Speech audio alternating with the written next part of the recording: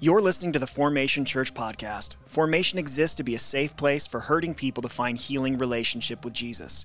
For more information about the ministry of Formation in Salt Lake City, Utah, visit our website at formationslc.com.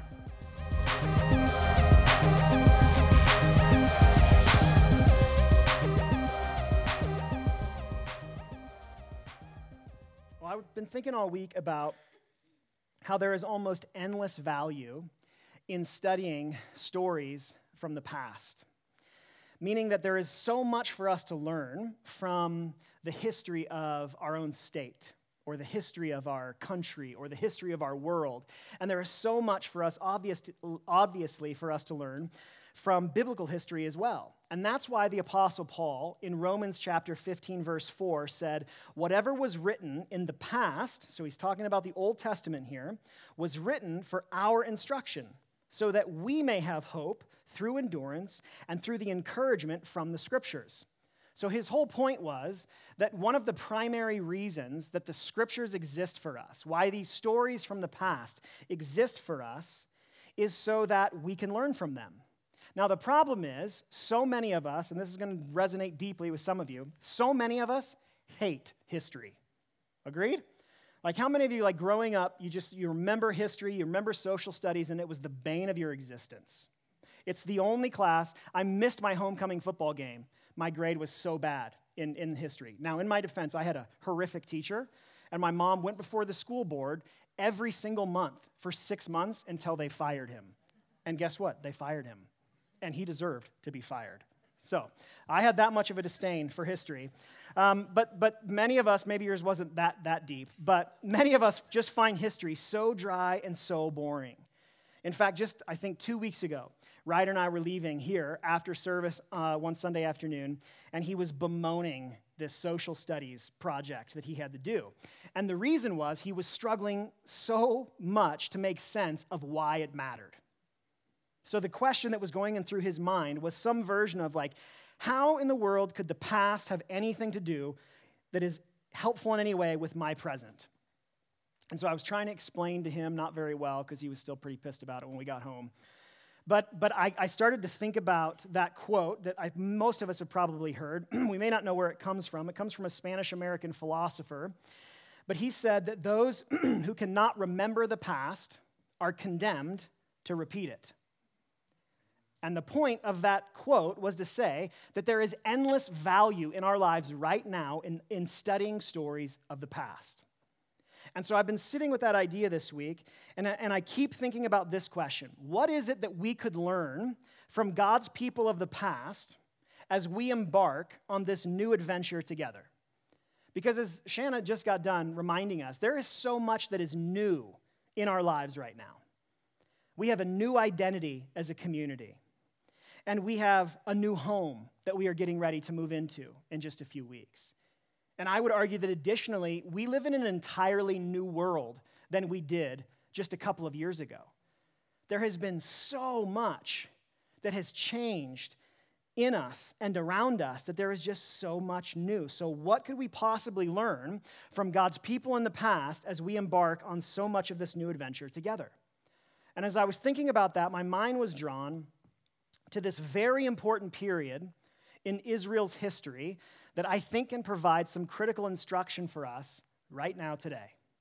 And it's this story of God calling a small remnant of people to a very big responsibility, the responsibility of building his home.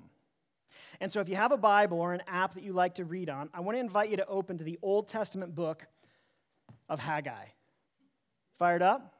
Who's read Haggai in the last year? All right, a couple of us, good. For the rest of you, Haggai is a book of the Bible. If you have a hard time finding it, turn to the table of contents. There's no shame in that, and go ahead and look that up. But we're going to be in Haggai. We're not going to be in one place. We're also not going to study the whole book today. I want to draw attention to a couple of different things, and I'm going to call this message Return from Exile. And while you're trying to find Haggai in your Bible, I want to set this up for you. Here's what was going on. For years throughout the Old Testament, God's people had been living in what can only be described as overt, objective rebellion against him, literally disregarding everything he had said to them. And as a result of their rebellion, they experienced the same thing that everyone does when they reject what it is that God says to them for their own flourishing. They suffered. And so God, in response to their suffering and their rebellion, he would send prophets to them. And the whole point of these prophets was to call them back to God. And so their message was very redundant and very simple and clear. Return, or more consequences are going to come. That's the big idea of every prophetic message in the Bible. And still, the people of God at best ignored those prophets, and at worst, they killed them. And as a consequence of that, in 597 BC, the Babylonian Empire conquered Israel, and Israel, Jerusalem was destroyed, the temple was destroyed, the walls were destroyed, and they spent upwards of 70 years living in exile. Now, the Old Testament book of Ezra tells of the Persian king Cyrus allowing the Jewish exiles, this small remnant of them after 70-odd years, to return for the purpose of rebuilding their temple. God put it in this pagan king's heart that it was important that their temple be rebuilt in Jerusalem. And so as a result, he gathers them together and says, whoever feels called of God can go back to Jerusalem and you can rebuild the temple. And so they make their way back to Jerusalem. They are immediately met with opposition, and the work stalls. And Haggai ministered 20 years after this first remnant of exiles had returned to Jerusalem. So I want you to just imagine the context in which he is speaking into as we're going to look at a few of the things that he had to share with them. For 70 years, these people had been living in exile. You think the last couple of years have been hard in our culture? 70 years having your entire identity wiped out. 70 years in exile, and then a miracle happens. God keeps his word, and they are released from exile, and they return with high hopes. And just imagine the energy as they make their way back to Jerusalem. They are pumped. It has been 70 years under foreign oppression. We are finally going home. We are going to build God's house. It's going to be awesome. And they are immediately met with opposition. And their response to it is to stop working. And all of their hope stalls in a moment. So you're kind of left with this question, well, now what? There's all this buildup, and nothing actually happened. And that is where Haggai comes onto the scene. And he brings message after message after message to the people of God in an attempt to re-energize them to the work that God had called them to. And I believe that as we look at just a few places in Haggai, there is a handful of lessons that we can learn from these returning exiles, okay? I'm going to give you three. The first one is this. Number one, Haggai called them to prioritize the good of community over personal comfort. Prioritize community over personal comfort. Look with me at Haggai chapter 1, specifically verses 3 and 4. It says this. It says, "The word of the Lord came through the prophet Haggai.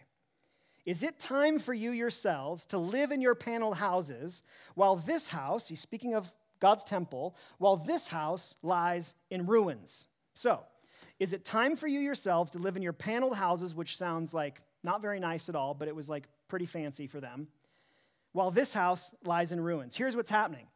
These exiles had returned, and they returned with a very specific task. One task: rebuild the temple. And when it got hard, they quit that task, and instead, they focused all of their energy and all of their attention on their own comfort. They literally built their own individual homes. God's house, it was hard, so apparently we're not supposed to do that anymore. We're just going to go ahead and focus on our own homes, and we're going to make sure we have a place to live. And so they built their individual homes, but not God's. And so Haggai's message is very, very simple. If you were to continue to read in chapter 1, he essentially says, hey, one reason, because their lives didn't go awesome when they just ignored what God said again. And he says, hey, one reason you guys are not flourishing is you have made your personal comfort paramount, which I would argue is understandable. It is human nature. It is our most basic instinct to pursue self-preservation. And so when life is hard, we use this phrase, what do we circle the wagons around ourselves. So a little more history for you, which I'm sure you're quite excited about. You'll remember this. During the 1800s, as settlers were making their way across the West, they did so in covered wagons. And so at night, or even during the day, if they found themselves in danger, they would, and this is where we take this phrase from, they would literally take these covered wagons into a circle so that the community would be safe within it. Now, the problem is, we have become an increasingly individualistic culture. And so when we circle the wagons, we tend to circle the wagons around our own comfort. We circle the wagons around ourselves. And that doesn't work if we are also going to be committed to the good of a community like the one that God has invited all of us into. Remember, Jesus' primary message was about the kingdom. If you were to search, what does Jesus talk about more than anything else? Or what is everything else that he talks about connected to? It was all about the kingdom of God that he said was coming in a new and a fresh way through him. And so he died so that Christian communities could continue to cultivate that kingdom. And so here's what the connection that we need to make. As we pursue our own healing in relationship with Jesus, the kingdom is coming. And as we pursue justice in this world, the kingdom is coming. As we pursue anything that God says is good in our culture, in our country, in our world, the kingdom is coming. Now, the problem is, when we prioritize our personal comfort above all else, it impedes kingdom expansion. So the priority in the Christian life is always others-oriented, which is really hard because that's like super countercultural and super counter to our own nature. But if you look at the message of Jesus over and over and over again, it's this call to be others-oriented. Now, that does not mean that we neglect care for ourselves by any means. So we're not talking about this pendulum swing to like, it doesn't matter how we are, it doesn't matter how our hearts are, it doesn't matter how our bodies are, it doesn't matter how our minds are, all that matters is everybody else. That would be a gross pendulum swing to the other side. But what it does mean is that community is often uncomfortable and that it is often not convenient for us. And what has been so awesome for me over the last week has been so many examples in our own community of people being willing to prioritize the good of the community over their own comfort. And I want to highlight these for you. And so if I call your name, I'm going to ask you to stand up. Now, here's what I know. Most of these people I'm going to ask to stand up are not going to be super excited about this. So again, it's for the good of the community, okay? The first one can't, but I want you to know Megan Bourne, who is back serving in kids right now, she has given an ungodly number of hours, I couldn't even quantify, I don't know exactly what they are, to oversee all of the design of our ministry center for us to be able to move into it. You need to understand what a miracle it is that she has helped us find a way to turn 4,000 square feet. This building is 10,000 square feet, just for perspective. She's helped us find a way to turn 4,000 square feet into a space that is conducive for us to be able to worship. So what I'm telling people is we're going to be like the tiny house of churches, okay? We're going to have t-shirts made. There's going to be space for everything, but nothing extra, okay? And all of that has come through an immense amount of effort and time and work on her part. She's got 3 little girls, she has a husband, and she's got another job, and she has still been willing to invest that time because it is good for our community to have a home. Furthermore, Enrique, if you'll stand up, this is Enrique Hafman, John Nisbet, who was dirty until like a half hour ago, and then Adam. Adam, where'd you go sit? Where are you? Stand up. You're going to stay till the end. You're stand until the end, okay? These 3 guys spent the better part of this entire weekend putting up walls, or a wall, they got a second one to come, at our ministry center. Now, these 2 in particular both just bought homes that need an immense amount of work, that they have put. Clarissa, I don't think, was as willing as John was, but he was kind and found a way to work that. I promised to buy them a very nice dinner. But they gave this whole weekend, put their own projects on hold to come and do this. Adam literally left like a half hour before church started to run home and shower to then come in to play drums. They could have been doing so many other things through this weekend, and instead they did that. Nathan and Daniel are in the back here. They spent, I believe, the better part of this day helping us clear out an entire storage unit over at Pastor Tyler's so that we can sell and get rid of all of that stuff. They could have done anything else on this rainy Sunday morning, but instead they gave all that time to be able to serve. Mackenzie, stand up, girl. Mackenzie has coordinated the workload on all of this. She has 3 little boys as well that she has to take care of. And like Megan has a husband she also has to take care of, like all wives are cursed to do. It's in the Bible. I don't know what to tell you. And then last, but certainly not least, and I would argue probably most significant, is Pastor Tyler in the back, who none of this would happen without him. And you need to understand, like most people don't understand this.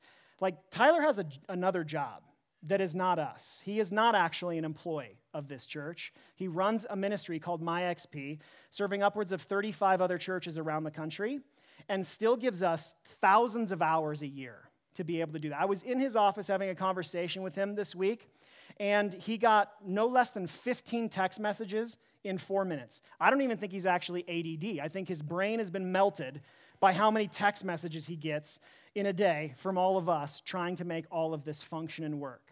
And so what I would love if you would do is if the rest of you would stand up and please thank these people for all of their work just in this last week.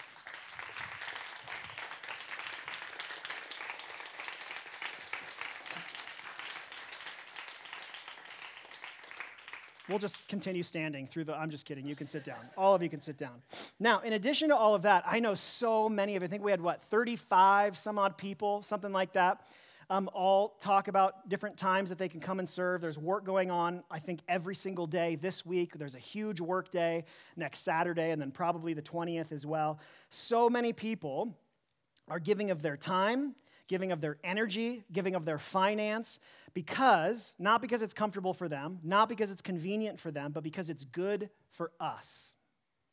And we need to see what a tremendous gift that is, and we need to be able to learn from these returning exiles the importance of prioritizing the good of the community over our own personal comfort. Because there is always, as soon as a community has more than one person, there are going to be aspects of it that are just not in line with our own personal comfort. It's part of the way God designed it. That rub is part of our formation.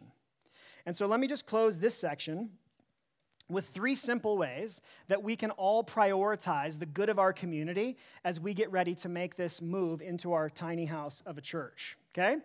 So here's the first thing we can do. We can all fill the front seats first, okay? I think we're going to have roughly 88 seats on the floor, which is not very many. When we fill those seats, then we will add another service, but that's the seats that we have to work with.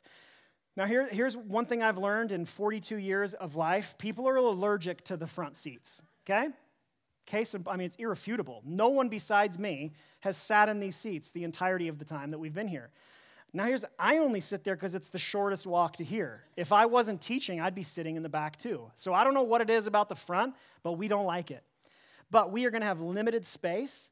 And so this is a real simple, practical way. Like if you see a seat open in the front, just take it. Because I promise you it's not going to take long before we are running out of space inside of one service. So super simple, very practical, but fill those front seats first. Secondly is to come on time. We're going to be moving back to 10 a.m. on Sundays. We are going to build in a buffer during that time. So we're going to have coffee and donuts upstairs, and you'll be able to hang out, get your kids checked in, have time to get settled. But at 10:20, as you've heard me say, we're going to shut down the check-in for formation kids so that they can actually start their programming. And it would be terribly disruptive in this new space for people to come like halfway through the service. And here's why. If you've never been to our ministry center, you're going to like walk right into the middle of it, okay? So it's not like here where you come in a door. It would be like if this was the door and you just come walking into it. So it's going to be just disruptive to the service as a whole. And so one very practical way and I'm not saying this because it's like morally superior to be on time. It really is just a practical trying to eliminate distraction from our service. And so we can load those seats up front, and then we can do our best to be on time. And then lastly, always welcome guests, One thing that I've noticed in the post-COVID world that we are living in is we have become, I don't think it's any intent, but I have this sense we have become less welcoming of people that we don't know because we've kind of circled the wagons around our own lives. And so when we walk into any environment, I'm not just saying church, I'm saying anywhere, we are immediately looking for like, who do I already know so that I can get into a conversation with them? Because I feel like social anxiety has risen in so many of us in the last couple of years. And so it's so important that if you see someone at any event that we ever do that you don't recognize, just take the opportunity to go over and say hello. You don't have to get matching sweaters. You don't have to become best friends with them.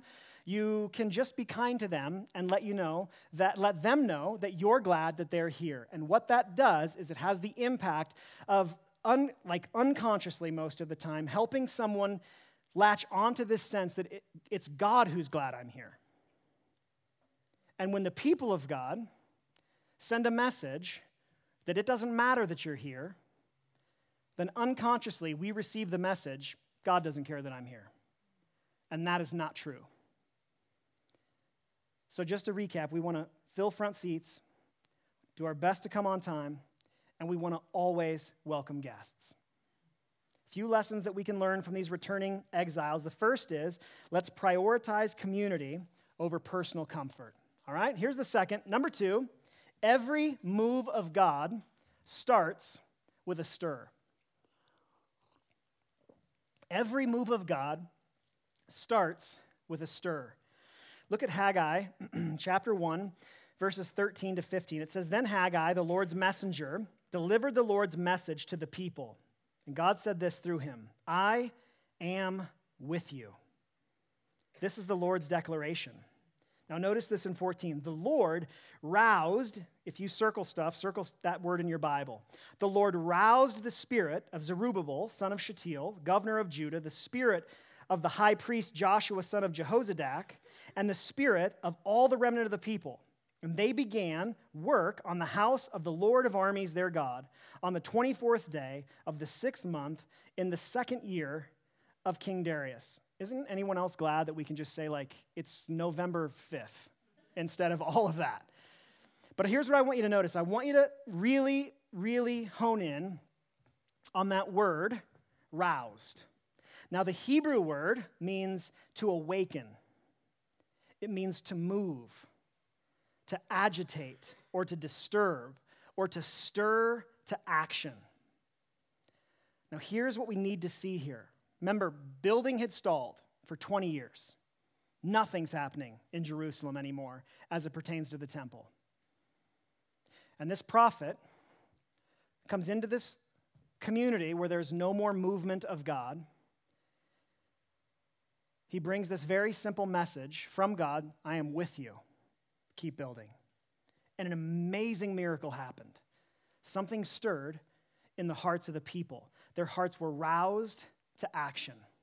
Every move of God in human history has started with a stirring in a heart to action.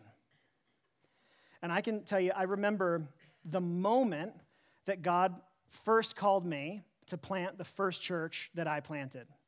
Tammy and I were living in Lake in the Hills, Illinois. I was a worship pastor at the time. I had been working at Starbucks for like 5 years or something at that point. I'd always wanted to be a worship pastor. I was convinced no one was ever going to pay me to do that job. And then it finally happened.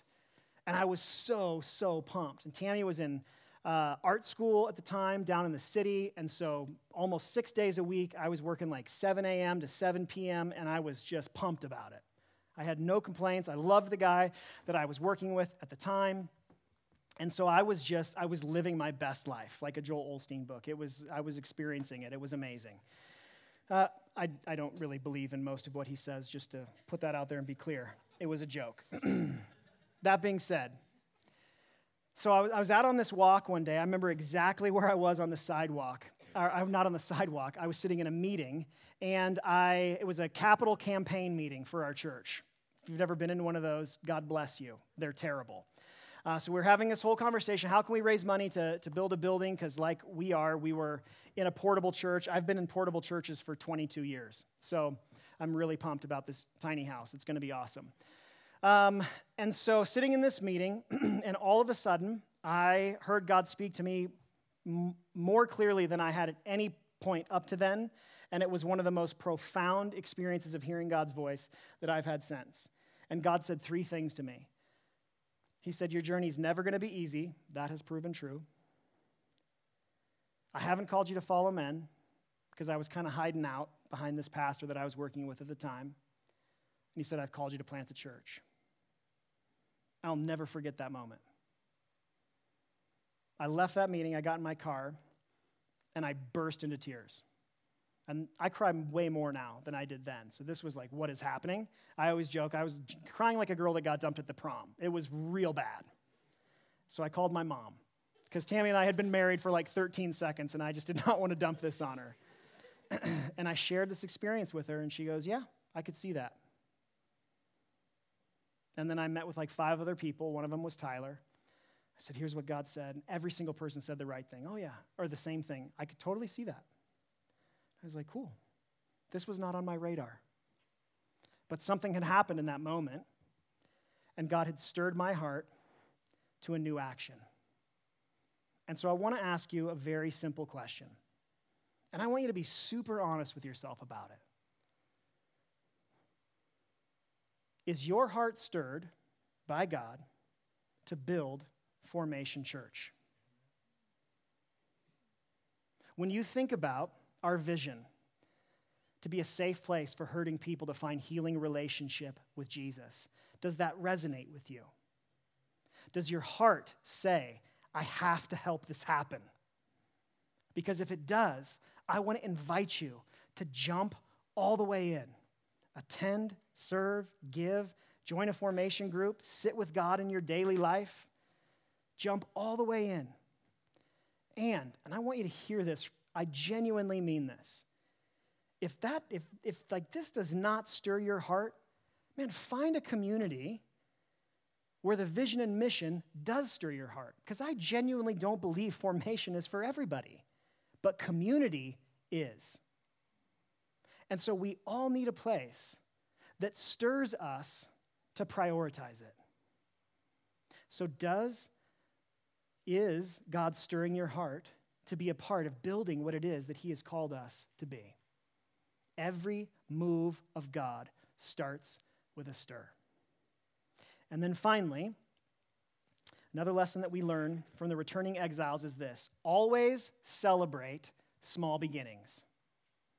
Always celebrate small beginnings. Drop down to chapter 2 and read with me beginning in verse 1. It says another long date. On the 21st day of the 7th month, the word of the Lord came through the prophet Haggai. Speak to Zerubbabel, son of Shealtiel, governor of Judah, to the high priest Joshua, son of Jehozadak, and to the remnant of the people.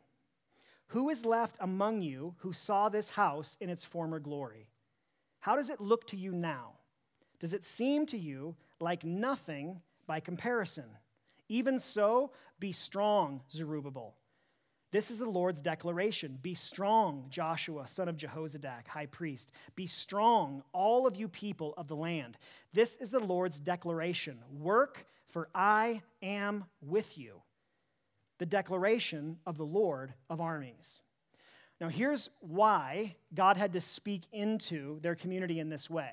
There were, by and large, 2 groups that made up this first wave of exiles that returned. There were the elderly people who had seen like the OG temple before exile. And then there were all of these young people who had been born in exile who had never seen the original temple. Not Zerubbabel, the temple. The temple. So, the book of Zechariah, shut up, Dee Dee. The book of Zechariah was another prophet, but Zechariah records this very interesting detail that happened prior to Haggai.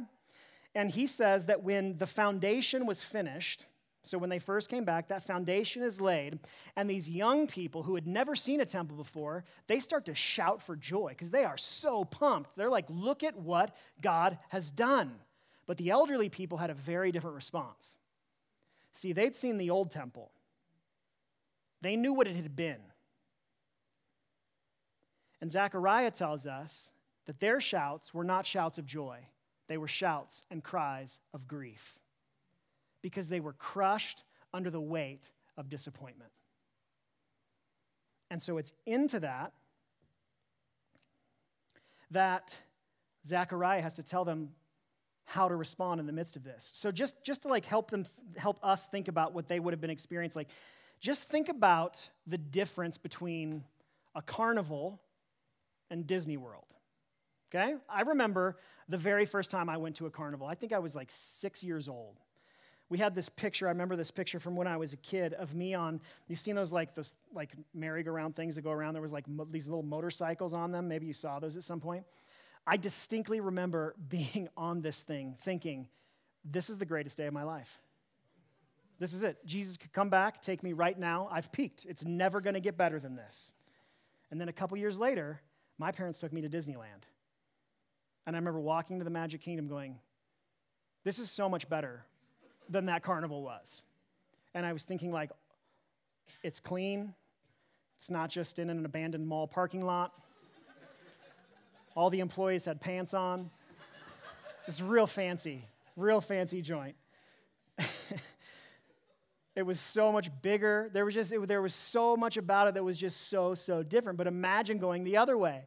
Imagine your first experience is like Disney World, and then they're like, for the rest of time, no more of that, just the carnival.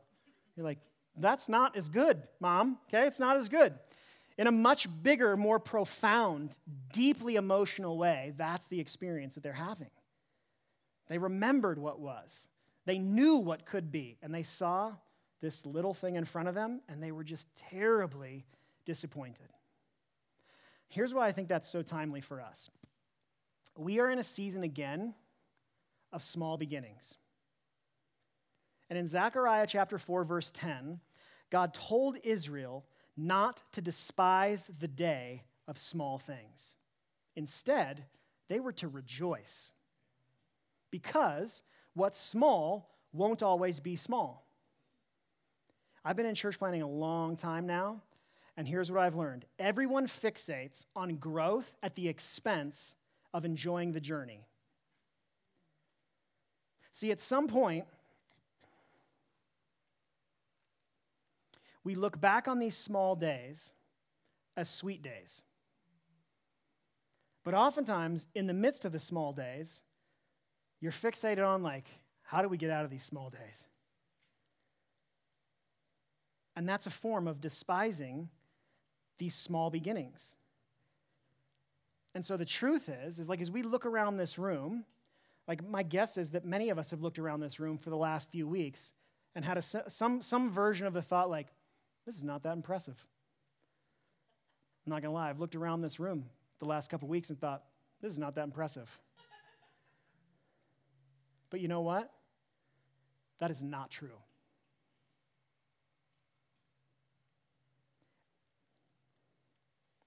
We have successfully started a church in the least church city in the United States of America. And we have survived a pandemic together. And we have relaunched with a new identity, and we are about to get a new home. We are small, but we are scrappy. And if we persist, we have only seen the beginning of everything that God has for us. And so we have no right to do anything other than to celebrate these small beginnings. And so here's why I believe these lessons are so critical for us. I deeply believe, and I think that you do too, our valley needs our church. We have a unique ministry to fulfill in this city. I am here to tell you, healthy churches don't just happen, they have to be built. They start with a stir. They are built by people who are willing to prioritize the good of the community over their own personal comfort, and they are worthy of being celebrated at every stage, even these small beginnings. And so the question in front of us is, will we join Jesus' mission right here and right now? We have laid a great foundation, and it is time to build. And so let's take a moment before we seek to discern exactly how God is inviting us to respond today, before we reflect on what he's inviting us to, and let's just ask him for help because we need it. The most significant promise that exists in Scripture that comes up over and over and over and over again in Haggai is God saying, I am with you. And that's really good news because we can't do it without him. So I want to invite you to bow your heads with me and let's pray. Father, we thank you that you are with us. Jesus, we thank you that you willingly sacrificed your own comfort to the extreme of sacrificing your own life for the good of your community, for us. You are the reason that we can be with you. You are the reason that this promise that God is with us is even true. And so we thank you for that. And we beg and we plead with you for your help. Lord, would you stir in our hearts? Lord, I pray that even right now, that you would stir in hearts. If this is the community that you have called us to, then light a fire inside of us for what you have called us to. And if this is not the place, then Lord, I pray that you would guide all of us to a place where we would have community, because that's what you've called us to. You are not trying to build any one church. You are trying to build your church. And so, Lord, if you would call us to be here, stir that inside of our hearts. And if you want us to be elsewhere, stir that in our hearts. But Lord, if this is going to be our home, if this is going to be our community, then I pray that you would empower us to prioritize the good of this community over our own comfort. That we would be willing to sacrifice and invest deeply for one another here. And Lord, I pray that you would give all of us a renewed sense of celebration over who you are, over who we are, and all you've done here. Lord, I pray as we get ready to gather for the first time in our own home in just a few weeks, Lord, it will be small, but it is a big deal. And Lord, I pray that we would sing louder than we have ever sung. And I pray that we would celebrate harder than we have ever celebrated as a community. Because it is a beautiful display of your presence with us and your provision for us. You are with us. So make us strong. Give us courage. And help us to bring your kingdom in this city. We pray all of this in Jesus' name.